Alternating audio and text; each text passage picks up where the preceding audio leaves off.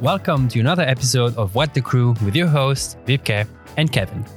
In this show, we talk with friends and experts about everything related to running, your fitness, health, and some occasional random stuff.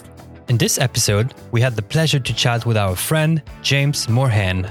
James was a competitive amateur runner for many years, hitting his personal best of a 250 marathon in Rotterdam in 2018 and celebrating this with a running training camp vacation in Kenya. Yes, seriously, a vacation. Before he transitioned with the same dedication to CrossFit in 2019. Learn about his no bullshit training approach and what made him switch to CrossFit. Buckle up for a unique, personal, and inspiring story. Enjoy!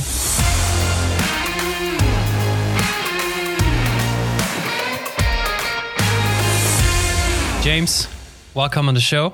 Thank you very much for having me. It's a pleasure really to have you. excited. Yeah, same. We are so excited to have you today. Well, we're going to talk about a lot of things today. You have a good experience with running. Yeah. You've been a runner for quite a while. Yeah.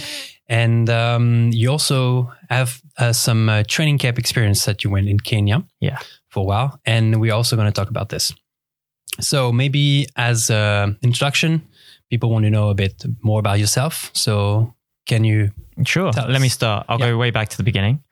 So when I was a young kid, I was very much like a lot of people in Britain, wanted to get into football.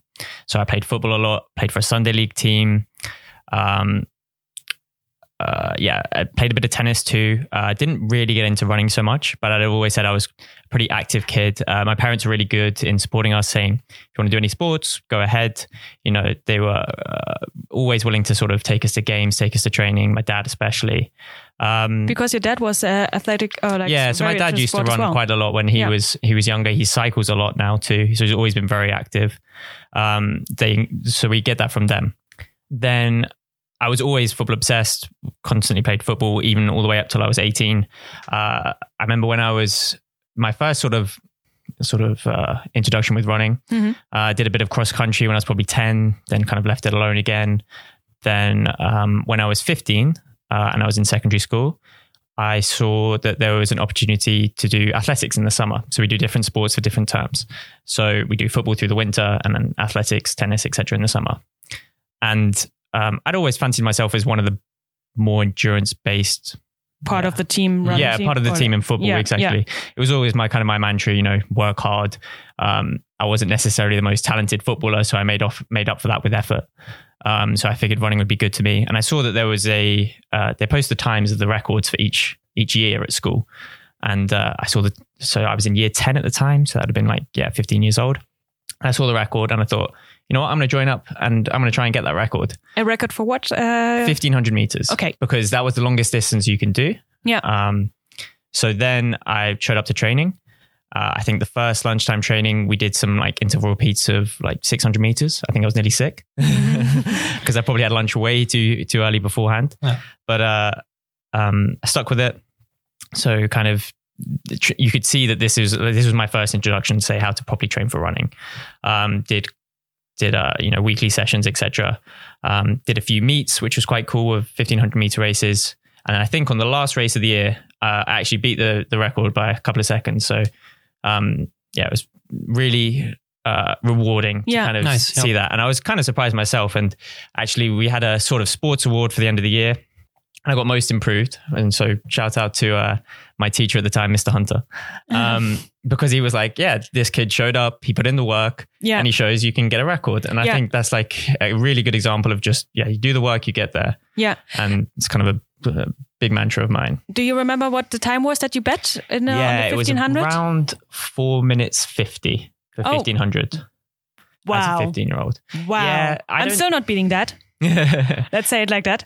And I'm like, well, okay, I'm older, so maybe I should get some credits, but I'm sorry. Yeah, it's okay. I would have, again, there's kids that age who can run faster, but I was pretty pleased with it too. Pretty pleased with it, he says very modestly. And then I think probably later that year as well, my dad got me to sign up for a 10K, which was quite cool. Ran my first 10K, just a kind of casual fun run. And then kind of left running alone for a little bit because then you get into 17, 18, in sixth form, played football more, was playing for a couple of teams a week. But I kind of realized like I'd already built up this endurance base, so to say, because I was always a pretty active kid, not just through sports, but did stuff like did a paper round every morning. Yeah. So you get up at like 5 a.m. sometimes. Yeah. Go and cycle around the village in the pitch black and with 10 kilos worth of papers on your back. And I think all this stuff adds up. And I think that's what a lot of people don't realize too. When you're a kid, if you be an active kid, and it can really make a difference in your fitness base. Yeah. Yeah. Then, so played football, 18, etc. Then when I got to university, I went to Edinburgh University. I kind of decided, okay, I don't want to trial out for the football team. I've kind of done with football for a bit because, I'd done it for so long. I kind of knew where my level was. Let's try something else. And I thought, all right, let's try, you were quite good at track a couple of years ago. Let's have a go at that. So I joined the athletics club, really enjoyed the atmosphere there. So the nice thing about the athletics club was it's mixed gender. So male and female, which is quite uncommon for a lot of university sports. So there's a lot more of a social dynamic to it. It's not boys versus girls, etc. Very inclusive. And very knowledgeable also, you said, like you were talking about your training the other time, so that it was not, although it was completely organized by students themselves. Exactly. So you have, say, fourth year students who've been there a while. There's also a lot of athletes who are, say, knocking on Team Scotland's door, etc. So, and then we had coaches at, say, the local track club who have trained, very high standard athletes. Mm-hmm. So we organized our own training with the university. And that was, where I got my first sort of sense of building a training program, so to say. So, one day we'd have circuit training in the gym, we'd have a track session, we'd have a hill sprint session on Arthur's Seat, and everyone showed up no matter the weather. If it was snowing, if it was raining, which if people who know Scotland knows it's raining quite a lot. Yeah, I was about to say you don't have a chance if you are living in Edinburgh, I guess. Exactly. So you get quite used to the conditions quick. And so for my first couple of years there, just again focused on 1500. I also spent a lot of time in the gym doing stuff which didn't help for 1500, like bicep curls, as a lot of people who knew me at the time would do so. But I think everyone does when they're that age. They kind of want to look good as well as perform. But that's where I kind of really fell in love with running, so to say, at the time. Yeah, nice. Yeah. And if we fast forward long time afterwards, so basically about 2 years ago, you did and completed the Boston Marathon, right? Yeah. So that was kind of, in some ways, a culmination of my long running distance goals. Mm-hmm. So then if I kind of separate off from university, so I kind of finished university and then I started a full-time job in the city in London, quite decent hours and stuff. So I kind of, I'd lost my kind of crew, so to say, from university. And I was like, all right, well, what's the next goal? And I thought, let's have a go at long distance running. So it's an easier thing to train for when you've got a job because, you just need a pair of shoes and you can get outside the door. Yeah. That's kind of was my logic. Yeah. And I set myself a goal of trying to run a sub 45 minute 10K. Mm-hmm. I thought, right, let's set a goal. You'll do the training. And that came pretty quick, actually. So like a month or so. I think it was just the first chance I had to go in because I didn't realize at the time quite how good my base was relatively for an average runner for say local meets. Mm-hmm. Yeah. Then I built up and did my first half marathon and I kind of went along as I did, kind of keeping the same habits of a gym session every week, maybe a bit more to do that, the different elements of training, intervals, hill sprints, etc. Then my first half marathon was 1:21. Yeah. Which is an okay time for a first half marathon. I think this is extremely decent. Yeah.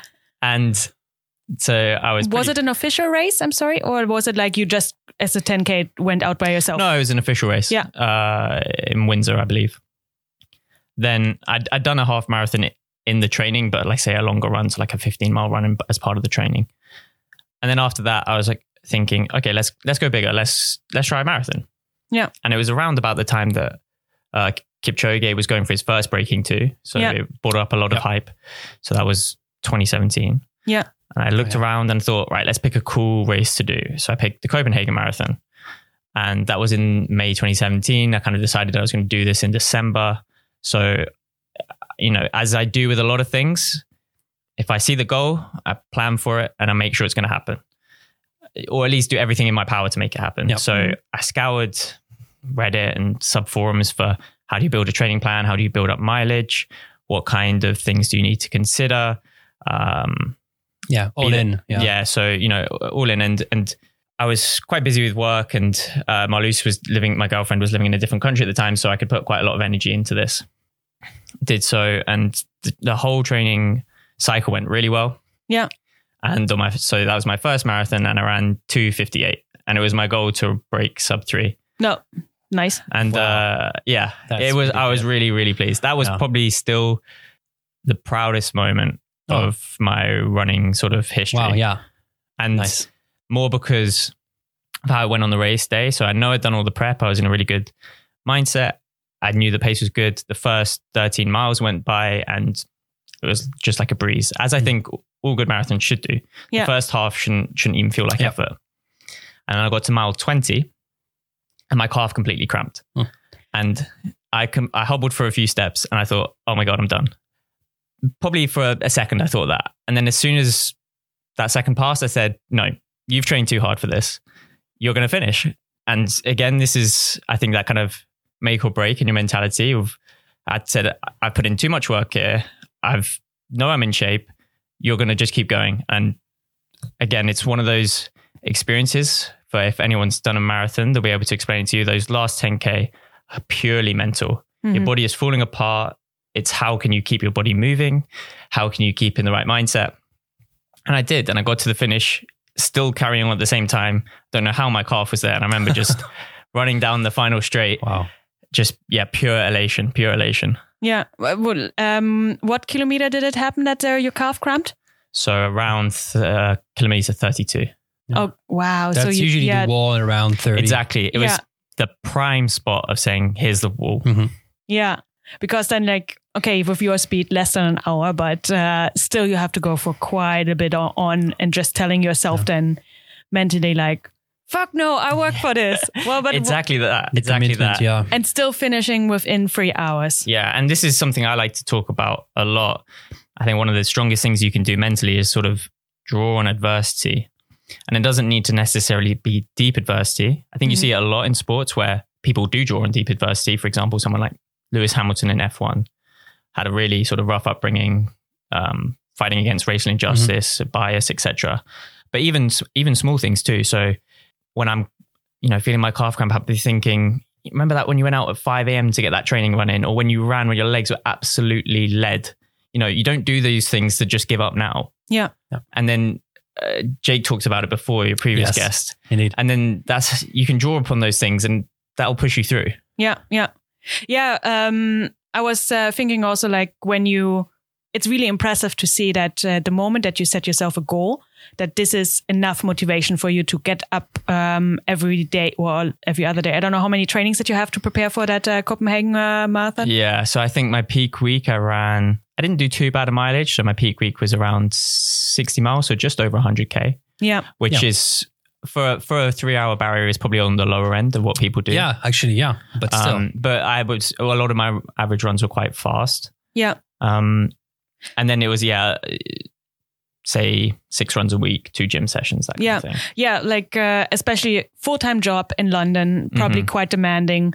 Then, of course, you have the advantage of your girlfriend not living with you, but so you have a little bit more spare time. But still, how many people actually do it to get up at 5 o'clock in the morning, go with a run in, have an entire 8-hour work day, socialize in the evening, or even have a second running session you sometimes talked about? Yeah, I used to. Well, in my second cycle, we'll come to that in a bit. Yeah. But I was listening to a podcast the other day with the GB sprinter, Dino Asher-Smith.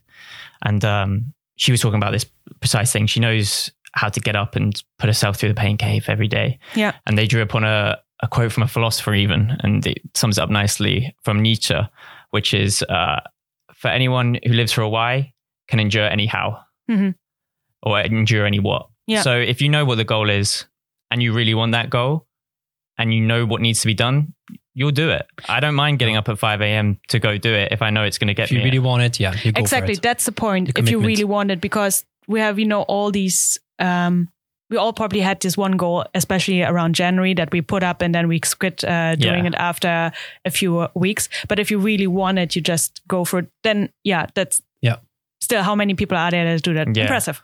And especially since you had more like a community crew around you in Edinburgh.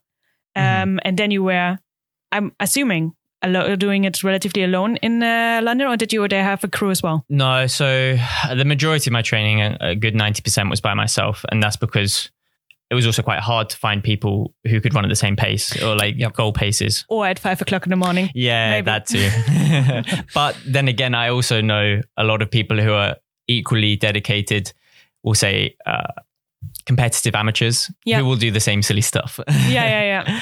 That's a fun, or like the fun thing. We are that's all still amateurs. Like it's really high level. Yeah. I think there's a big scene of that in the UK as well, particularly in running. Okay. Of people who run with clubs, etc. But they are just amateurs, but they want to be good. And they'll do everything to be good. Yeah. So coming back to Copenhagen, so you finished that. You reached your 3-hour goal, but it was not the end of your running career. No. So again, I took like a week off, was pretty impatient. A lot of people say you should take at least a week off running. I agree now. I didn't at the time. At least. So I think I did Copenhagen on the Sunday. I could barely walk for like the next 3 days. Then on the Saturday, I was like, yeah, I feel okay. So I went out and did like a 10-mile run. And then on the Sunday, I did a half marathon with Marloes, and it was her first half marathon. So I was kind of her pace runner then. So another race. Yeah, but I wasn't racing. So I paced for her. Not for an him. official organized. Yeah, an official organized event. And then you kind of have to set your next goals. So I'm a big believer again in just, when you reach a goal, celebrate it for a little bit, take some time off, reflect, set the next goal. So I decided, all right, marathon done. Let's set a fast 10K. Again, went on kind of more of a speed cycle through the summer, which was really nice. Go to the track a lot. Ran a 35-minute 10K, which was a really nice route in London, which finished in the Olympic Stadium. So that was quite cool too. Then carried on my training sort of through summer and ran the Great North Run, which is a really big race in the UK. So for those who don't know, it's a half marathon, which starts in Newcastle, finishes by the sea in South Shields, which is a really big deal to me as well, because my grandparents are from South Shields. My mum's from South Shields. Nice. So I know a lot of family members who've done it. My dad's done it. My mum's done it. My granddad's done it.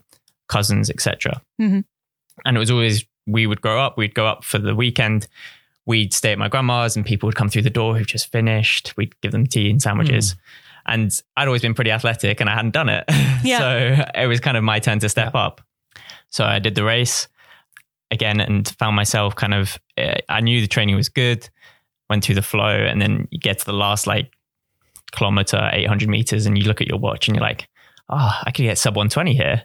So I just flew to the finish because it's not the flattest course. It's quite a difficult course. And that was my first time I ran sub 120 in the half marathon.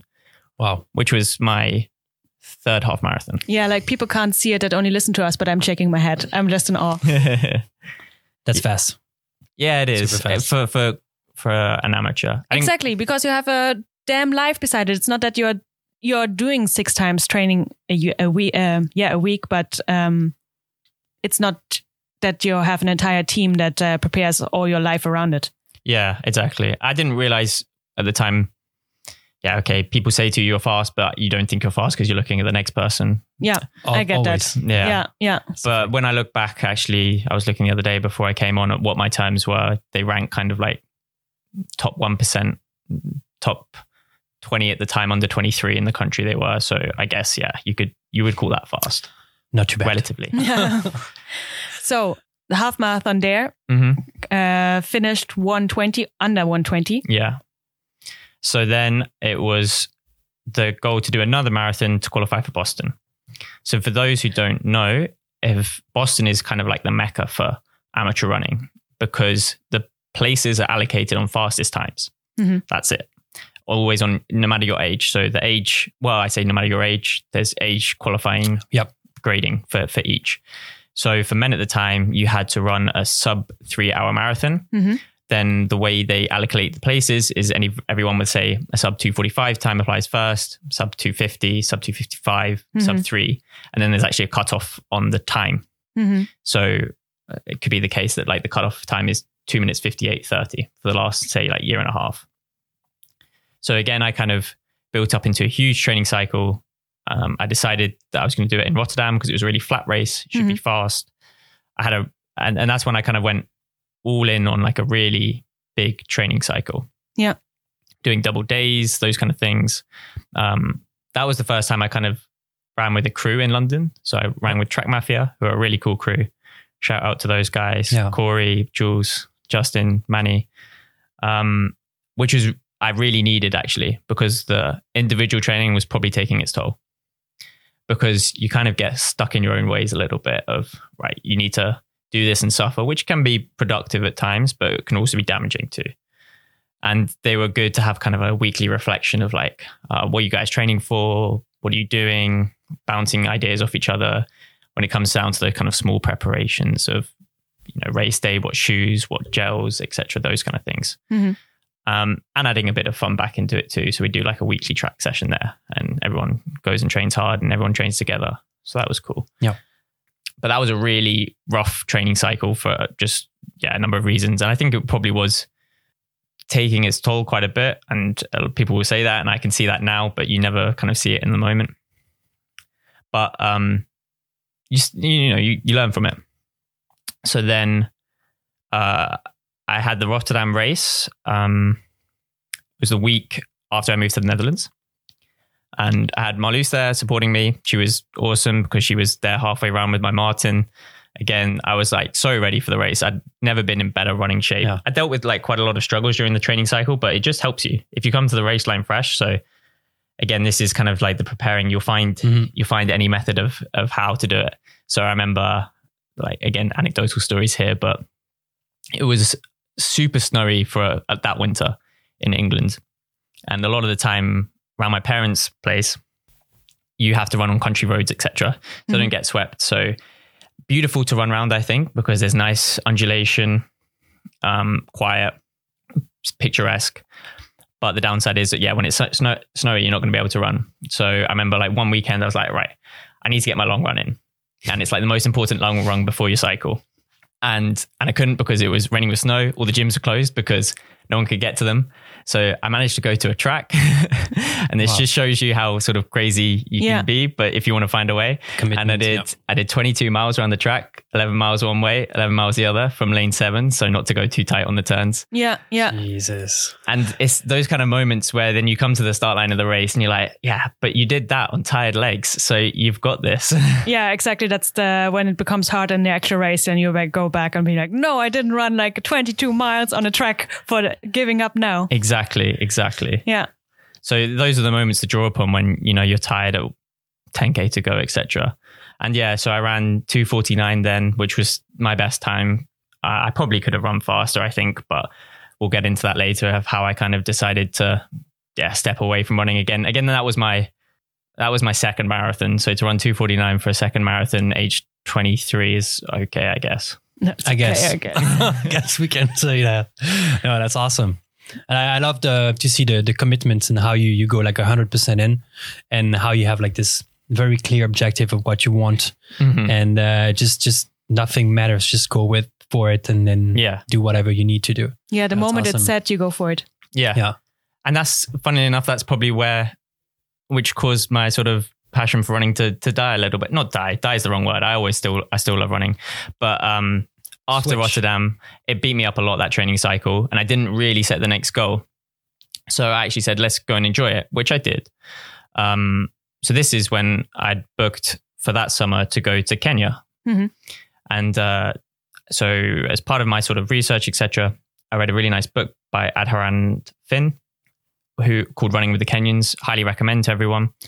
And he's a journalist. He is someone who ran when he was in school, rediscovered his love for it, decided to go to Kenya and do this piece on why the Kenyans are so good at running. Because he'd always grown up watching Kenyans win on TV. You see them running world championships, some of them with no spikes on, just running barefoot. And his sort of mission, so to say, was to go to Kenya and discover why they were so good. And it's a really good book. I won't go too much into the reasons why. We'll talk about them. Because as part of the training camp I went on, so it's with a company called the Kenya Experience, where he would be on the camp and he would kind of go through talks, and we'd meet some of the people from the book and go through their, beliefs, experiences as to why Kenyan running is so good. And so for me, this was kind of a celebration, enjoyment of running. Like, super passionate about it. You're going there to train for 2 weeks, which is, when you meet obsessive athletes, this is their idea of a holiday. Yeah. And how the Kenyans train, like, I want to do that. I want to see what it's like. So they're getting into the camp a bit. It's in a town called Iten, which is the hotbed of running in Kenya. So it's in Western Kenya, quite high altitude. So we fly to Nairobi, then you take a smaller plane to Eldoret, and then up into Iten, which is a sort of town village in the mountains. Mm-hmm. Really simple living. So you're, sharing rooms, etc. And you're there to train, sleep, and repeat, pretty much. Eat, sleep, eat train, as well. Repeat. Yeah. Yeah. We were talking already beforehand, and we also received this question from Tim. Is there, can anyone go to Kenya and run with them? I wouldn't say anyone can apply to this camp. This is just run by a company. They are quite, the local attitude is, I think, changing a little bit to how many people come. Okay. So they're happy with people to come and do so, but I imagine there's probably slight irritation of too many people coming. They don't want it to be a tourist attraction. It is just people training at the end of the day. And when we were there, we were very respectful. If you ever saw an athlete training, you're not going to disturb them, no matter who they are. Yeah. If you just happen to come across them. Yeah, but then, all the best Kenyan trainers, Kenyan runners pretty much live there and train. Yeah. Then again, I don't think there are so many people that happily just pay to run for 2 weeks. Yeah. They are just special people.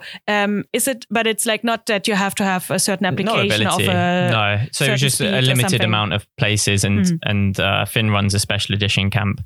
It was only once a year, so it's not very often that it'll be on as well. Yeah. Where you get to go, and we got to train and meet some of the people he talks and run with some of the people he talks about in the book. Understand the Kenyan way of training, which I'll go through quite briefly, which again, how I based my kind of training week without realizing. Yeah. So it's quite typical that when you run fast, you run fast. When you run easy, you run easy. And then they kind of structure it. So it's, say, on your Tuesday, you'll have short intervals. Could be hill sprints. Mm-hmm. Could be fartlek. So it could be 1 minute on, 1 minute off, times 10, 15, etc. Wednesday would be an easy day, with Monday also being an easy day or medium day. Then Thursday would be longer endurance. Actually, in Kenya, it's not, but for us, this is how it would look like. Longer endurance, so something like 3 times 10 minutes, 5 times 1 mile. Those kind of more endurance sessions. Could be a progressive hour run as well, where you speed up as the run goes on. I think that's a good training session as well. Mm-hmm. Saturday easy, or Friday, Saturday easy, and then a Sunday long run. Mm-hmm. And then probably Monday you would take your rest day. And Sunday runs as well should be quite close to your race pace. It's one of my gripes with the average runner is that they do their long runs too slow. It's not a slow long run. It should be a hard long run. Yeah. And then long run, you're considering everything above, or is it time wise? Yeah, I think time's a better comparison for an average runner. Yeah. So for me, I'd say everything above 1 hour 45, I'd consider a long run. Yeah. Yeah, regarding the pace.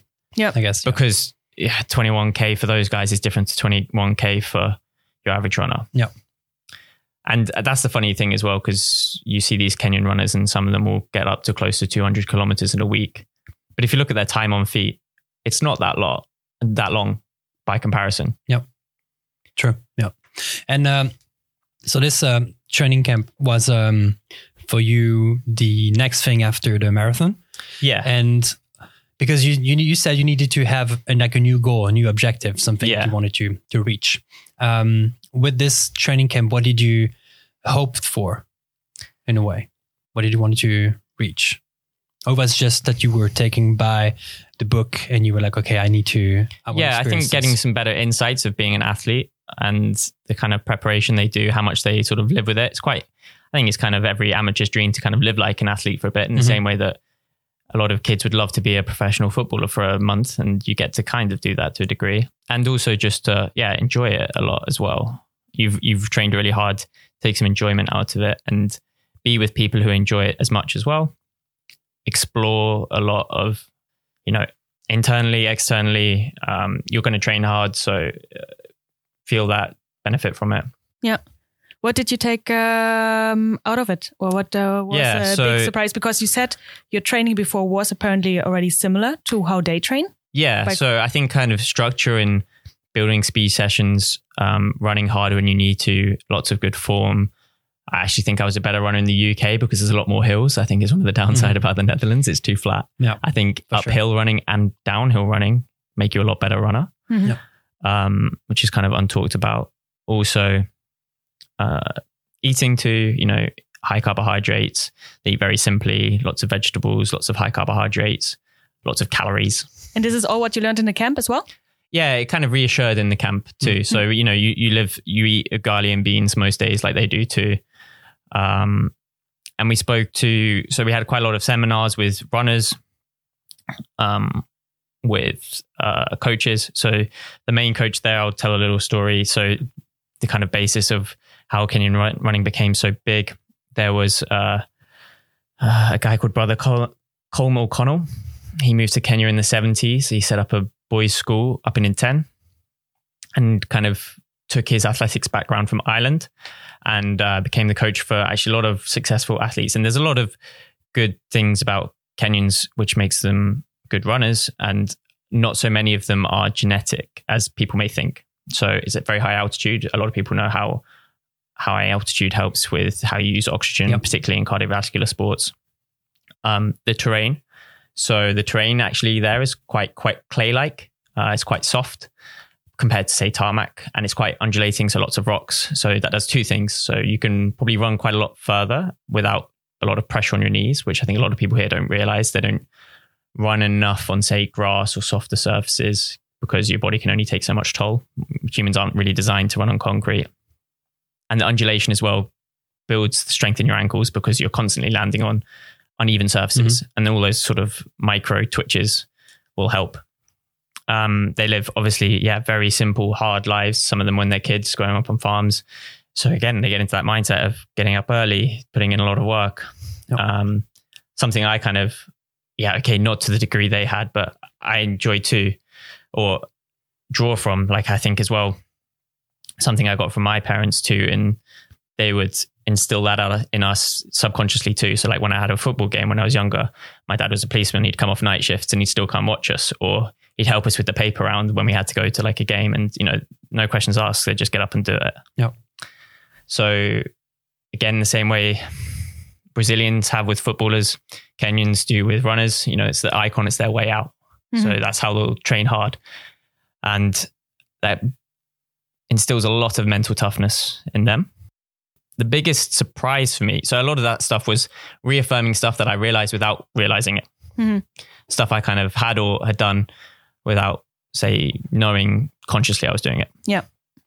One of the bigger things I took from it was resting. So that I was always someone who would choose training over not training. You'd be itching to do it, to my detriment, I think. And that's why I kind of probably backed off and burned out a bit after Rotterdam. But such as you learn from it.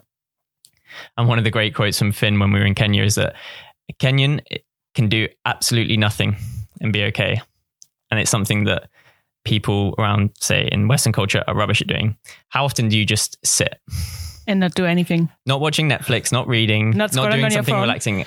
But not sleeping, just sit and be happy. Yeah, never. No. And he would catch people doing it all the time. And so, they really have the two extremes of putting in the hard work and then recovering properly from it. And we kind of just have on all the time. Even recovering is our kind of on, to say. But is this something how did you experience that during the camp because he probably made you do nothing for a moment, right? Yeah. So we'd have a lot of afternoons where we would just sit around, recover before going out for a second run, or be encouraged to, say, keep a diary, just keep our own thoughts. You can do stuff, just even simpler stuff, like maybe even going for a walk and just taking in scenery, etc. Did you enjoy it, or was it hard for you? No, I enjoyed it. I would. And it's one of the habits I've tried to keep more now. Yeah. Do you journal? Is this a personal question? I did during the camp and I did enjoy it. I don't now, I'll say that, but I wouldn't be against it either. Yeah. Trainings journal? that you write down your training and how your training goes? Yeah, I do that now as well with CrossFit still. Yeah, I expect but that was one thing I meticulously did when I was running. I had my plan laid out for 16 weeks in advance. But you then also wrote down, okay, this was going good. This was not going good. I felt a twitch there. Like, yeah, exactly. Do more strength work on your ankle because it feels weak. Pace felt good on that rep. Increase it by 5 seconds next time. Yeah. Did you actually read back what you wrote? When I was running, yeah. Yeah. Because that's my idea of like, if I do this, probably can commit to do it. Yeah. But then am I going to actually read it again? That's the thing. Yeah. No, it is useful. I probably didn't do as much as I should, but it was always there. So, but I think like the simple act of writing it down, reinferred, like it's the same way in school. They let you write things down because you hear it, you write it. It's just another way of internalizing it. That's why I never learned anything. I never remembered anything. So like just by writing it down, you probably don't even need to read it to know the next time, oh yeah, there was the ankle that I need to work on. No, interesting. Yep. Yeah, I'd agree with that. And even if you don't reference it, it instills it a little bit more for yourself anyway. Yeah, it's also sometimes the moment that you say something out loud or like put it on paper, you are realizing some things that you did not realize the moment when it's just floating in your head. Yeah, interesting. Yep. But we were talking about resting. Did you then integrate it also more afterwards? Are you now better at resting also now and then? Yeah, definitely. I would say so. I'm more like, I remember when I went through Rotterdam, I think I went 100 days where I ran at least 5K every day. Wow. Yeah. Every day. Which people can do, but maybe of my level is a little bit too much. We hope you're enjoying the show so far. If you do, we would love it if you consider supporting us on Patreon. Starting at €4 per month, we'll get a shout out during the show. By the way, shout out to Tufik, Alexandro, and Tim for supporting us. But you can also opt in for more and get access to exclusive video content made just for you, just like the Flash Round. To learn more about it, go now on patreon.com/whatthecrewpodcast, link in description, and get access to some cool shit. But most importantly, support the show you enjoy. See you there, and thank you for considering supporting us. Did you ever have issues with getting injured or? Niggles, but I was always good at spotting them and knowing what needed to be done to fix them. Again, this comes from having a good background in track running from beforehand. Yeah. You run on the track first, you run with better form, you know the drills, you know the prehab, whatever you want to talk about. Jeremy talks about it a lot with strength training. I kept that through the entire way. So even when I was running, I was still doing a lot of gym work relatively. Even when I was at my smallest, I was still going in the gym and doing squats, etc. Yeah, a good of knowledge base that was set then there in Edinburgh. Exactly, and I didn't really realize it so much. Or realize that I knew it and a lot of people don't. Yeah. I thought it was a given. Yeah, you thought like everyone knows that. Yeah. Yeah. Yeah, it's something that we talked also in our pre-recording talk that especially under amateur, I can't pronounce this word, hobby runners, that they are not starting as professionally as you do. Like most people just put on their shoes and then start running and then add some kilometers over a while and then hit a certain plateau and don't know why and how they have to change it. Where when I listen to your story, how you as a hobby runner started, it sounds quite professional. That's why maybe I had to laugh also a few times because you describe yourself as hobby, but it is like so well thought through, like so much. Yeah. Yeah. And I guess that's part personality trait. If I want to do something, I want to do it properly. Yeah. And you research every element of it. And almost to a detrimental level, sometimes you can be stubborn. You're like, I'm going to do it properly. And that you're in a circle, it can rub the wrong way if it conflicts and stuff, but it can also be a positive thing if you know how you want to get it done and you research constantly of how to improve that process. Yeah. Yeah. Yeah. You said then Kenya was kind of like your reward for Rotterdam. But you did qualify with Rotterdam for Boston. Yeah. But before that, I'll finish with Kenya for the nice story, given we've got London tomorrow as well. So the favorite thing we did in Kenya, which they we had lots of good things. We met a lot of good runners. We went for tea at Mary Katani's house. That was cool. Seeing like World Championship medals just hanging from like the wall and stuff as if they were just like fun run medals. Yeah, fun run medals. Again, met Brother Colm O'Connell, his his training methodologies, etc., but a lot more simple than you may expect. His new protege, Ronix Kipruto, who's the 10K world record holder on the road at the moment. And then on one of the penultimate days, we did a Flores bar run, which is synonymous or well known in Kenya as like a test run. A lot of marathon runners do it. And it's basically 20 kilometers uphill. And when I mean uphill, I mean 6% gradient. So it was something like, yay. Especially if you run in the Netherlands, you have never seen anything this. No. So it's like an abandoned mine run, and it goes from top to bottom. And I think we set off at like 5 a.m. We get there, the sun's coming up, and you start, and it's cold and it's warm by the time you get to the top. It took us, and for reference, I was a sub 120 half marathon runner. This 20K took me over 2 hours. Yeah. Just over 2 hours to get up. But it was stunning. And you got to the top and the scenery was beautiful. You're looking over the Rift Valley. And there was lots of people. The whole group was doing it of all abilities. Yeah. And it's kind of like a rite of passing for people in Kenya who want to become runners and stuff. So like even Mary Keitany and Eliud Kipchoge could tell you their Flores Spa mine run time. And, the support cars were coming and stuff. So you kind of feel like a star for a day. That's pretty cool. That's nice. Yeah. And then when we finished that, we got to go to the NN camp and meet Eliud himself and Jeffrey Kamara and sit with those guys for half an hour or so. And seeing their camp was really cool too. So you see, even Kipchoge has his weights there. They have a iron bar with 2 cement blocks on the end to do their weights. And they all have their, Nike prototypes lying around on the lawn. And Eliud is still like the most humble, composed person you've ever come across. And you just see it in his aura, the way he talks to people, and they were really welcoming. It was amazing. And you see how humble they are because you read the stories. They've publicized it a lot more, that camp, over the last couple of years since Breaking 2, etc. And you see all of the runners have jobs. They all share rooms. So they all do the laundry and washing the floors and these kind of things, keeps them humble and shows how they train hard. Yeah. That's insane. That's incredible. Yeah. Like you get already a glimpse of it, especially now around Breaking 2, there were interviews and mini documentaries, and also like I read a magazine article. Oh, actually, you referred to it. I saw a fun of your Instagram story. I found was from GQ or Men's Health about Kipchoge, and like you get a glimpse already, and you see there already that the humbleness that you were referring to, because it's so simplistic how they are living and how every day is basically the only goal they have is running. Yeah. Besides Sunday, where they go and then from Monday to Sunday they work. Yeah. Sunday they go home to their family, and then they come back on Monday and they put in again the work. Exactly, and it's work, but not suffering. They're open to that pain. Yeah. They explore it, and especially as a team, that's where you see that running and sports in general really help, even with a team dynamic in an individual sport, because everyone can just get that little more percentage and effort out of each other. Yeah.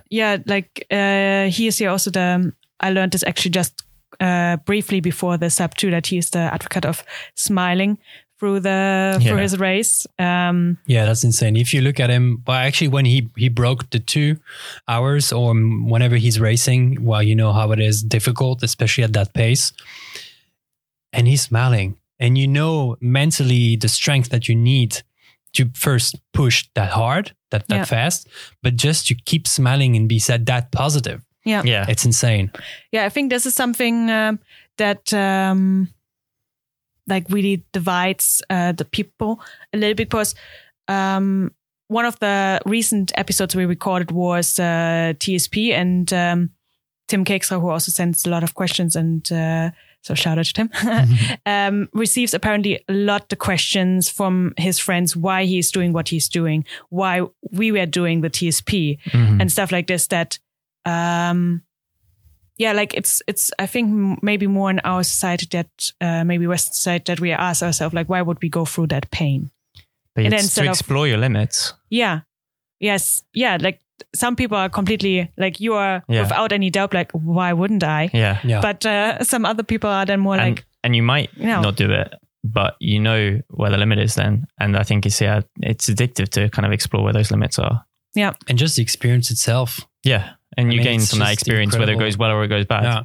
because it's like preparing for race day. Race day is the final piece of the puzzle. Yeah. But the whole preparation is also an experience that is going to actually lead to the race day. Exactly. And every piece is important. And yeah, I think it's the whole experience, the whole the things you go through, not only the final result, but the whole journey. Mm-hmm. Yeah. So probably the uphill 20K struggle 6% race, that was the main purpose, is like experience the pain. Exactly. Go through that. Yeah. And it's not a kind of race you do a lot. So you don't have any reference point of what should this feel like. Yeah. Crazy.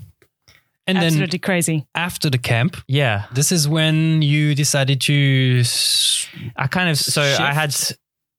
the camp finished mid 2018.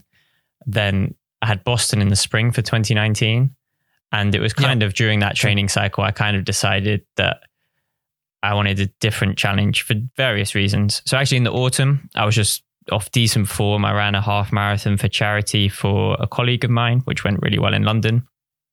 And then the next Sunday ran the Amsterdam Marathon. So something I don't really recommend people doing. So I ran I ran the 120 half marathon, and then the next week I ran a 256 marathon. Wow. But that was also kind of the goal in itself, if you can say, can you run 2 good times within a week of each other? Mm-hmm. Let's try it out. Yeah. And then I wasn't enjoying running so much in the Netherlands, to be honest. And I think it came down to a few things. So I think, the kind of caught up doing it around work. You have to be a bit more giving, because I was living with Marloes at this time. So, you've got to take someone else's needs into consideration and what they want to do, which is completely, reasonable. And, I didn't really I knew Boston wouldn't be far, so there wasn't really a time to go for. I kind of knew that I wanted to enjoy it. And the training cycle was quite hard. Weather was bad. But weather is bad in England as well. It is, but not as bad. Yeah, I don't know why. I think I lost a little bit of mental edge that training cycle, which I feel like I've got back now. But I could see a bit of more of a defeatist attitude in my training then. And then, this is when I started doing my strength training unscared, which was cool, because then you had a community of people you would see and meet. And I didn't have that for running, and I didn't have anyone to go to for running. And again, maybe things would be different if I did have a crew at the time, like you guys are setting up, which I think is such a good initiative. So you didn't really have anyone who was keen on the journey to explore it with, even if just once a week. And I did, and and I would enjoy the social aspects at, say, the CrossFit box a lot more. Mm-hmm. And so shout out to Marloes for getting me into CrossFit. She was really keen at CrossFit at the time. Vibeke was at Unscared too at the time. And so she got me to sign up for a CrossFit competition. And I was in the scaled division. So that's like the lesser division. And the CrossFit Open, yeah. No, it was the Affiliate Cup. Oh, yeah, true. Unscared Affiliate Cup. Confused, yeah. I was there. Yeah, so... The first time I saw you. Yeah, and exactly. Oh, you were both there? Oh, I was there. Oh, that'll help. And she was like, "Oh, this is James. This is also a guy that is running." Yeah. I was like, "Oh, okay." And then at that point, she pointed at you, and I was like, "Okay, that's the guy." And I think you're going to talk about it. So at this point, I was very much a runner's build. Yep. So, I was like 58 kilos, 60 kilos. So I was pretty slim. But it's, again, you spoke about it with Jake. It's just part of what comes with it. Yep. And if you want the goals, that's it. I hadn't really thought about this competition because I was just going to treat it as a training session. I underestimated it massively. And the first event was a bike and a run, which obviously I smashed. Yeah. So maybe like a little background information. It was a CrossFit, a self-organized CrossFit competition by this box, and it had 4 events on that day. So It's not only one workout that you do, but it's like 4 events in a short space of time. Exactly. Yeah. And as is CrossFit, anything can come up. So the first event came up, and it was a bike and a run, which was obviously my bread and butter compared to everyone there. So I beat everyone in both divisions. But also wanted to put down a bit of a stamp saying like, I'm the runner, I'm going to run fast, and was clearly completely cooked for the rest of the day. And the rest of the stuff is just not what would have been good for me at the time. So say heavy lifting and skillful work. And then it gets to this last workout, and it's a workout of a ton of different movements. And then everyone who was there knows it infamously. And every 2 minutes you had to pick up the sandbag 3 times. And I was struggling to pick up this 50 kilo sandbag 3 times within the 2 minutes. So I couldn't even do the workout because I couldn't even pick up the sandbag. And it was at that moment, I was like, wow, I suck. Yeah. And I think that was like the trigger of being like, I don't like sucking at this and I want to get better. And seeing a few friends there at the time. So it's people like Alex and Will, who you know as well, guys, and some of the girls too, as Marlus too, and Lillian, etc., crushing big weights. And I was like, I kind of want a bit of that. Yeah. And so that was where the cogs started to change away from running a little bit. And again, I don't like sucking at something. And I was like, okay, you've still got Boston to do. So just do the minimal training, for what needs to be done. Run 2-3 times a week. I did the CrossFit Open alongside it. So that was my first experience of the Open, which I loved too. It's amazing atmosphere, inclusive. You can try and get first movements. It's a once a week thing for, say, the span of 5 weeks. So I'd only been running like 2 or 3 times a week. Did Boston, really enjoyed it because I kind of decided, okay, this is your like last big run, so to say. And I ran still like 3:04 and blew up. That was the first time I kind of blew up in a marathon because, let's face it, I hadn't done the training. Yeah. So I wasn't surprised when it came to mile 20 and the hills in Boston, which are notoriously bad. And my legs were just cooked then. Yeah. And I struggled to the finish, which was nice to kind of actually say, oh, I've done a marathon and blown up. Yeah. But still 3:04 wasn't too, I was surprised I actually ran that fast on that day, given how little training I'd done. And I knew I hadn't done the training. And then ever since then, I've kind of decided, okay, let's try and get good at CrossFit. And I'm not as good as CrossFit as I was a runner. And I don't think I ever will be, but it's a different goal and I'm enjoying it. Exactly. I think people would argue with you with that again. Also, because it's all comparison to your size and also the short time that you're doing it, because it was 2019 that you started. Yeah. No. So Boston Marathon was April 2019. Yeah. So it's only a year and a half I've been doing CrossFit. And I still actually ran the Great North Run again last September. So a year ago, which was 1:27 as a CrossFitter. So that wasn't too bad. Yeah. So, and a lot of people have been surprised. And again, I'm also surprised to hear the surprise comments. I don't know why, but I put on nearly 20 kilos in that time. Yeah. But I think it's good weight too. And again, it's just, you have a new goal, you plan out for it, you adapt, and you know what needs to be done. And there's still weaknesses to work on, but it's just more of a way I go about things, a way of living. Like, I don't want to, if there's something I want to do and I know how to do it, then you just keep going with it. It's not difficult to do. Yeah.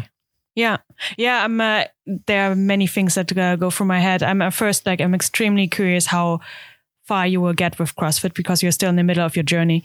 And I'm also kind of curious what is coming next after that. If you are like at a decent level, that you think like, okay, I kind of hit my personal wall here. Let's find a new challenge. What that then will be. I think with CrossFit, the thing is the ceiling is always pushed higher. Yeah, we're running as well, but CrossFit, since it's so broad, broad that you will always suck at something, and then when you reach a PB, then the next PB is around the corner, so you want to push again. So, and I think on a say local level or national level, I think it's harder in CrossFit. So this generation of elite CrossFit athletes are people who didn't grow up doing CrossFit. So they all came from a different sport. So which I arguably did in a sense too. Yep.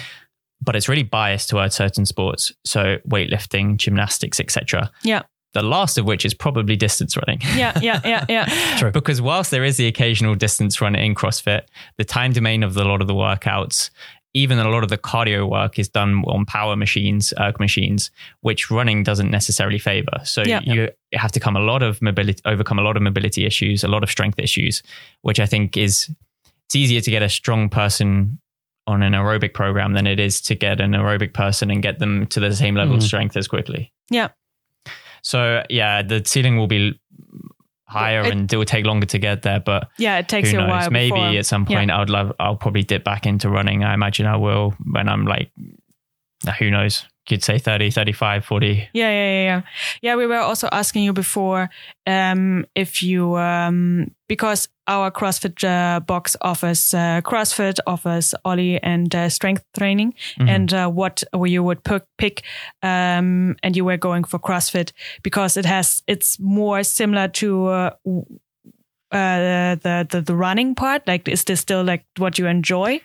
Because like, you could arguably say that with CrossFit, you're for a longer period more active, and it's. Am I correct if I say like it's more similar to? I think it's closer to running than strength and Olympic lifting. It's more of a workout going on than and instead of reps. Yeah, exactly, and it kind of it's a similar energy system, or a similar closer energy system. A lot of variance, which I think is the interesting thing and the fun thing about it too. You get to do a lot of different movements. Never the same thing. Yeah, in different reps, time domains, weights, etc. So there's a lot of variance workout, which keeps it interesting, which is not going to necessarily happen in Olympic weightlifting or strength. They're very specialized in the same way that running is. Yep. And do you then do you see benefits from your running background now with CrossFit, beside when there is occasional run programmed? Well, I think the whole experience of like your mentality of committing, of going all out and knowing how you prepare your trainings, I think this helps a lot. Mentality and the mental work. So programming, knowing how to sort of periodize. I actually had quite a lot from running. How to build up certain systems or focuses, strengths, cardio, etc., aerobic base. And I think that's one thing that I've been quite good at is knowing that strengths I need to focus on how do you do that naturally, how to research these things, how to build on these skills, to keep yourself fit whilst doing so, whilst improving and not going too far. And I think the only physical thing that helped is my ability to handle volume. So I've been able to do a lot of training because relative, like the amount of hours exercise when I was running, I'm not doing as much now with CrossFit. So my recovery times were actually quite good as a beginner, but the actual physical movements, not so much. Yeah, it's actually something related to that that I want to ask you. What do you think was harder, if even, the push through with the long endurance runs, especially with the marathons? Then you said like the last 10K is really pain. Or also that to everyone that is not familiar with CrossFit, like an average CrossFit workout is like 30 minutes is already quite on the long side. So I'd say 10 to 20 minutes. Exactly. So they are relatively short, but still they are painful since they are like so, like the intention is that you go hard in these 20s. What is harder for you? I think a marathon's incomparable to CrossFit. I think a 5K is. Okay. So I think you can, in a 5K, even a mile, you have the ability to just, if you can find that dark space and sit with it for like the really dark space and sit with it for 20 minutes, you can kind of shut off the pain, just keep moving and you can get there. And, when you talk about being in the zone and that kind of thing, I think that's a little bit easier to get into because the end point is nearer. In a marathon, I think it's very different. I think when you get to that last 10K and it's literally doing such a simple movement as putting one foot in front of the other and knowing you're still going to be doing this for another 40 minutes, maybe an hour, 30 minutes even, if you're particularly fast, it's just so long to sit with that mentally. And I don't think you really hit that in CrossFit. And I think anytime you do hit that in CrossFit, you're not doing it at the same intensity. So like, for example, in the CrossFit Games, they had a marathon row. Yeah. But they're not doing that marathon row at the same intensity someone does a marathon. Yeah. Good answer. Good explanation. Let's get to the questions from the audience because we received many of them. Indeed. Apologies. Your friends nice. And girlfriend was very active. So you guys can, listening or watching, you can always submit your question via Instagram or Facebook at What the Crew Podcast, or send us a voice message at speakpipe.com/What the Crew Podcast. And all links are going to be in the show note as per usual.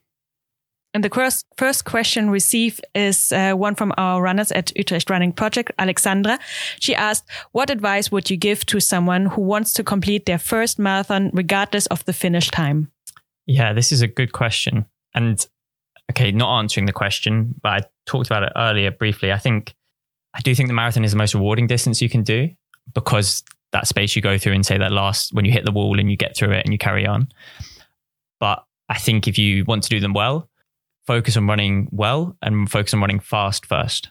Because even when you run a marathon, the majority of your training will either be faster than your marathon pace or slow, but not too far off your marathon pace, so to say, when you're doing long runs, just the long runs, not your easy miles. But then for your first marathon itself, yeah, really plan from far back and build up your mileage. So, you should be looking at what you need to do from 16 weeks out, build up that mileage so that you get used to, this is more than one piece of advice, but you get used to running on tired legs. So you know that you can go out and do when you build up those long runs and then you're, say, 3 weeks out and you hit a 22 mile run, you know what it feels like, and you've done it on tired legs. You've practiced all the small things like your nutrition, your hydration, etc.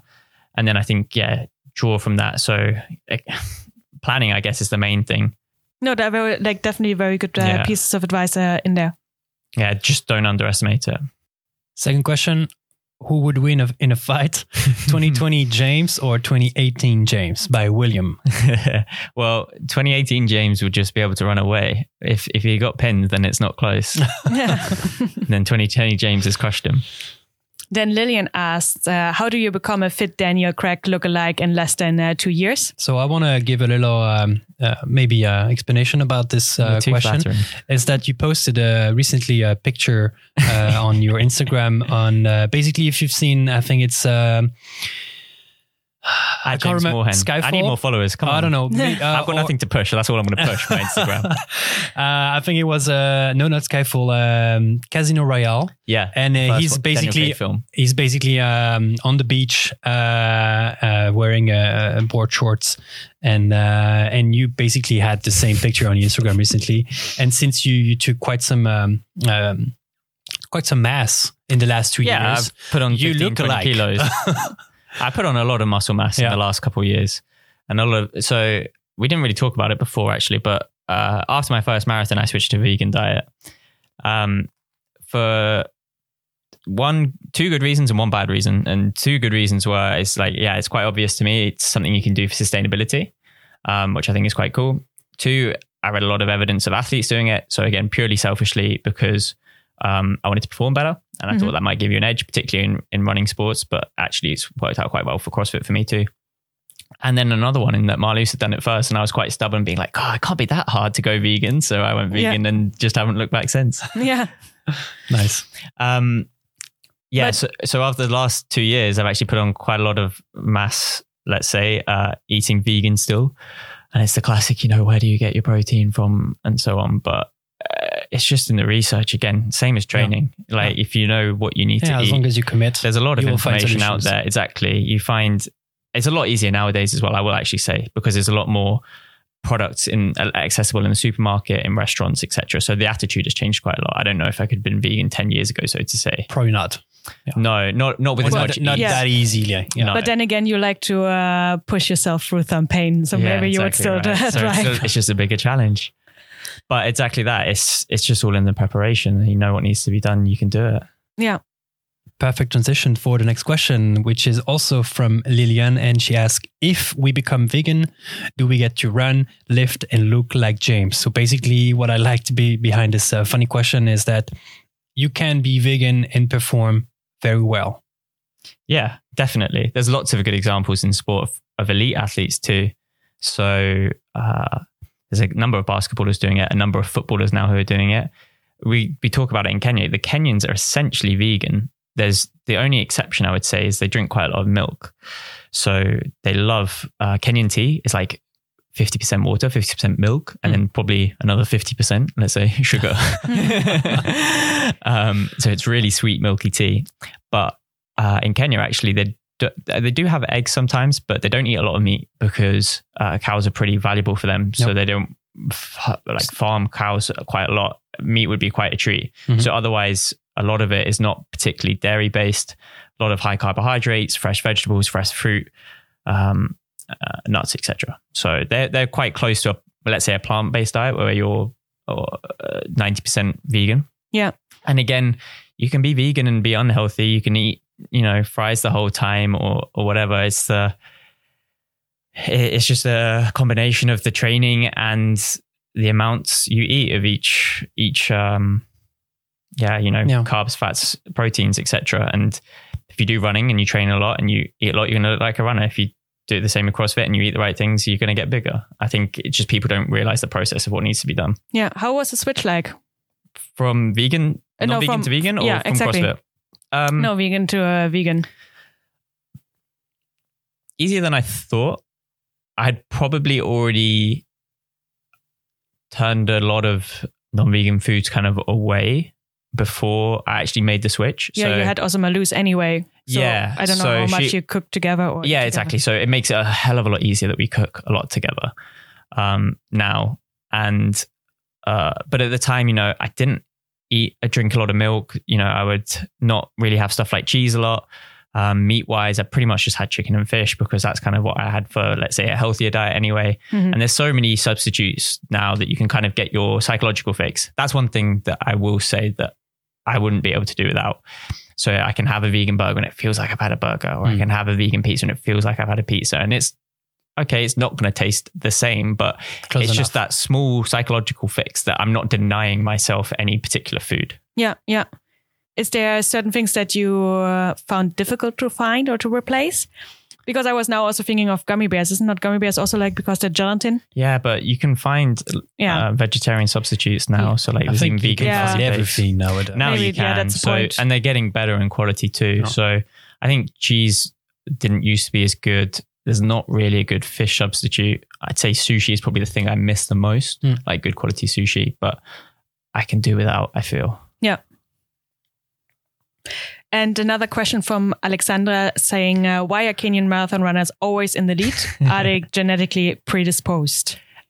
This is a good question as well. And again, another story from our time in the camp, because this comes up a lot. And it's kind of a Kenyan way of running. And it comes from the mentality, and it comes from not a naivety, but I'd say a braveness. And if a Kenyan runner, again, this is the way they bring up, even through schools, etc., when they start off a race, they start super fast. They're always leading. And it's because they think, if I'm going to be the fastest, I need to run with the fastest. And I need to be the person in the lead. And through training, through races.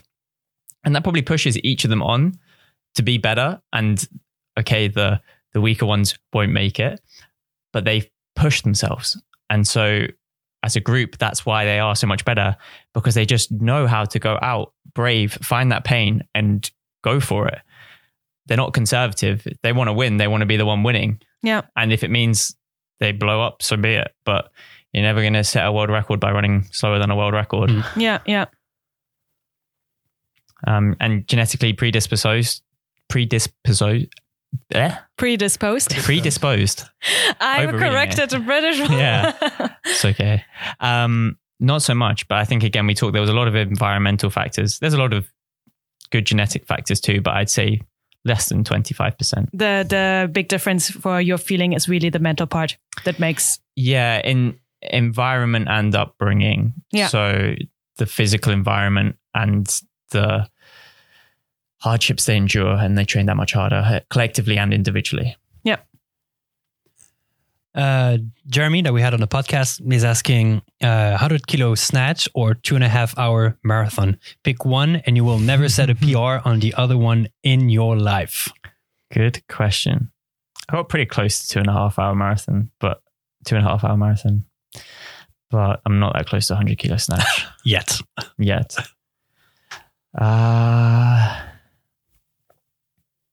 Oh, tough one. Yeah. I'm probably actually going to say the 2.5 hour marathon. Okay. It'd be nice to know. I wonder what the percentage is. I wonder how many people have snatched over 100 kilos and how many have gone under 2.5 hour marathons. You could do the same. I'm sure you could find that out quite easily for, say, 2 hour 10 marathons and 150 kilo snatches. But I Yeah, they're very different. But for me personally, I'd say 2.5 hour marathon. I would like to snatch 100 kilos, definitely, but I'll choose a 2.5 hour marathon. Because it's closer, more achievable? Or it used to be closer, more achievable? Or Yeah. Because you're like, I'm actually quite surprised by this answer, since you're like so into CrossFit in the moment, and like your life completely evolves around that. And yes, of course you go now and then for a run, but it's not your life anymore. So I'm really surprised that you didn't. Yeah, but take again, 2.5 hour, it's nice. Yeah, it's really tough. I think it's okay for me to ever snatch 100 kilos. I'd have to snatch really well. I think there's a lot of big guys. I'm going to do them really dishonestly here. There could be like a 120 kilo guy who snatches 100 kilos quite ugly. But I don't think there's anyone who can run a 2.5 hour marathon ugly or without the preparation. No. So call that 150 kilo snatch, and I think it's different. But I think that takes far more preparation for the aggregate of people to be able to run a 2.5 hour marathon. Okay, I'm happy that I asked, because now it's more understandable for me why you choose that. Yeah. And we have a last question from Malus, your girlfriend. Is it hard to run with chunky legs? 100%. Grab the Vaseline. Yeah. Like when I was skinny and used to run, no problem chafing. Yeah. And like, I remember when I did the half marathon last year, like, wow, yeah, chafing, this is a thing. Oh, wow. Yeah. Oh, yeah. And not just, so I think the two worst places, I remember this happened. So I never used to have it on my legs, but God, gross stories. Then when I did, No, don't worry. Like, I'm sorry. Like, I'm a girl, and that this is probably more common to us than any. Yeah. Like, yeah. So like, that was the first time I really experienced it on my legs, just because your legs are bigger. But I remember when I did Copenhagen, I really had it underneath my armpits. Yeah. And they had a Vaseline stop halfway through. And it wasn't even a Vaseline stop. It was just a guy in the crowd, like handing out Vaseline. That's the one amazing thing about runs. You see it at the Great North Run a lot. People are handing out like beers and gummy sweets like a mile from the finish, like the crowd mentality of just like, spirit, here, take this, you can do it. And so there was some random guy like, yeah, have some Vaseline. And I didn't want to stop running. So I just took a huge chunk of Vaseline for my armpits, which was so relieving. But then I had like an entire piece of Vaseline like on my hand for the rest of the race. Completely forgot about that until this moment. Yeah, this is amazing. This is a good story. But yes, like especially since you have the wings, you start rubbing against that. Like also happens to us girls if we have the wrong sports bra on. Yeah. Then just painful. And our two usual questions, if you can give one piece of advice to the listeners and viewers, what would it be? So regarding either building up like in a good training program to a big race, a marathon or a half marathon, or maybe regarding the training camp in Kenya. Yeah, I guess if you, it's kind of hard to summarize, but I guess prepare in everything. So not just the running, but diet, etc. And yeah, a lot of preparation, and then train hard, and the rest will come. Yeah, and so yeah. And I don't mean going out hard every time. You know, it's that element of being smart, but knowing when you need to train hard to put in that work, and then you can rest in the rest. So don't feel like you need to suffer for the sake of suffering, but explore where your limit is and really find how hard you can go. And then if you train hard, the race will be easy. Yeah. And the second question that we always ask is, who should we invite to the show, or what topic would you love to hear about? Yeah, I think my answer, I'm going to steal from Kevin a little bit. We've talked about this before. But again, it's the innovation for, say, like shoes, like shoe designers, what goes into the whole process of that.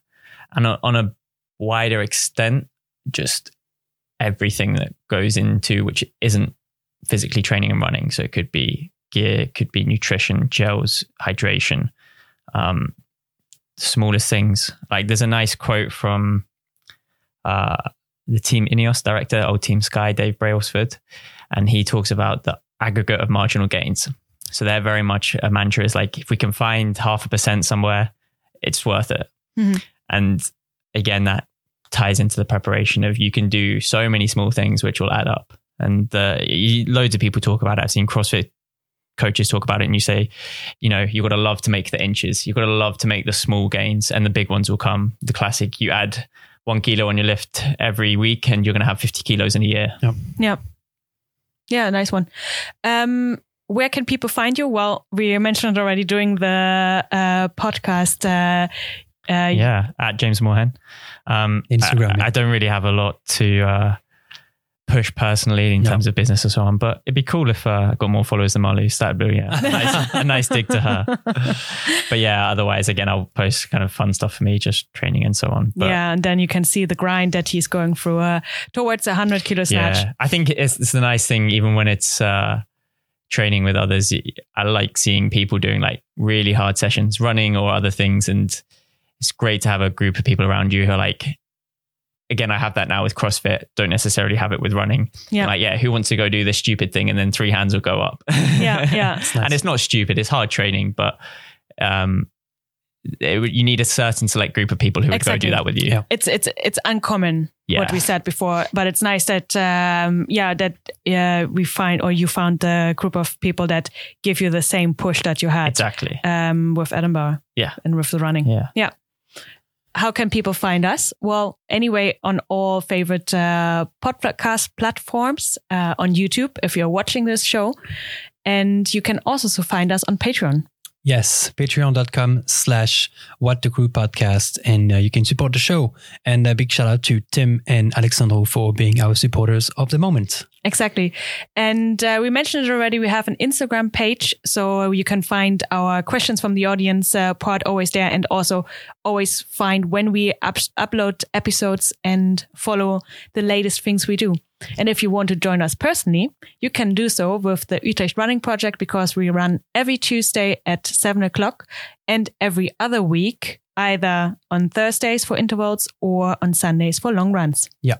All information in the show note. James, thank you for your time. No, thank you very much. It was nice having you on the enjoyable. show. Yeah. We learned a lot today. Yeah. Cool. Bye-bye.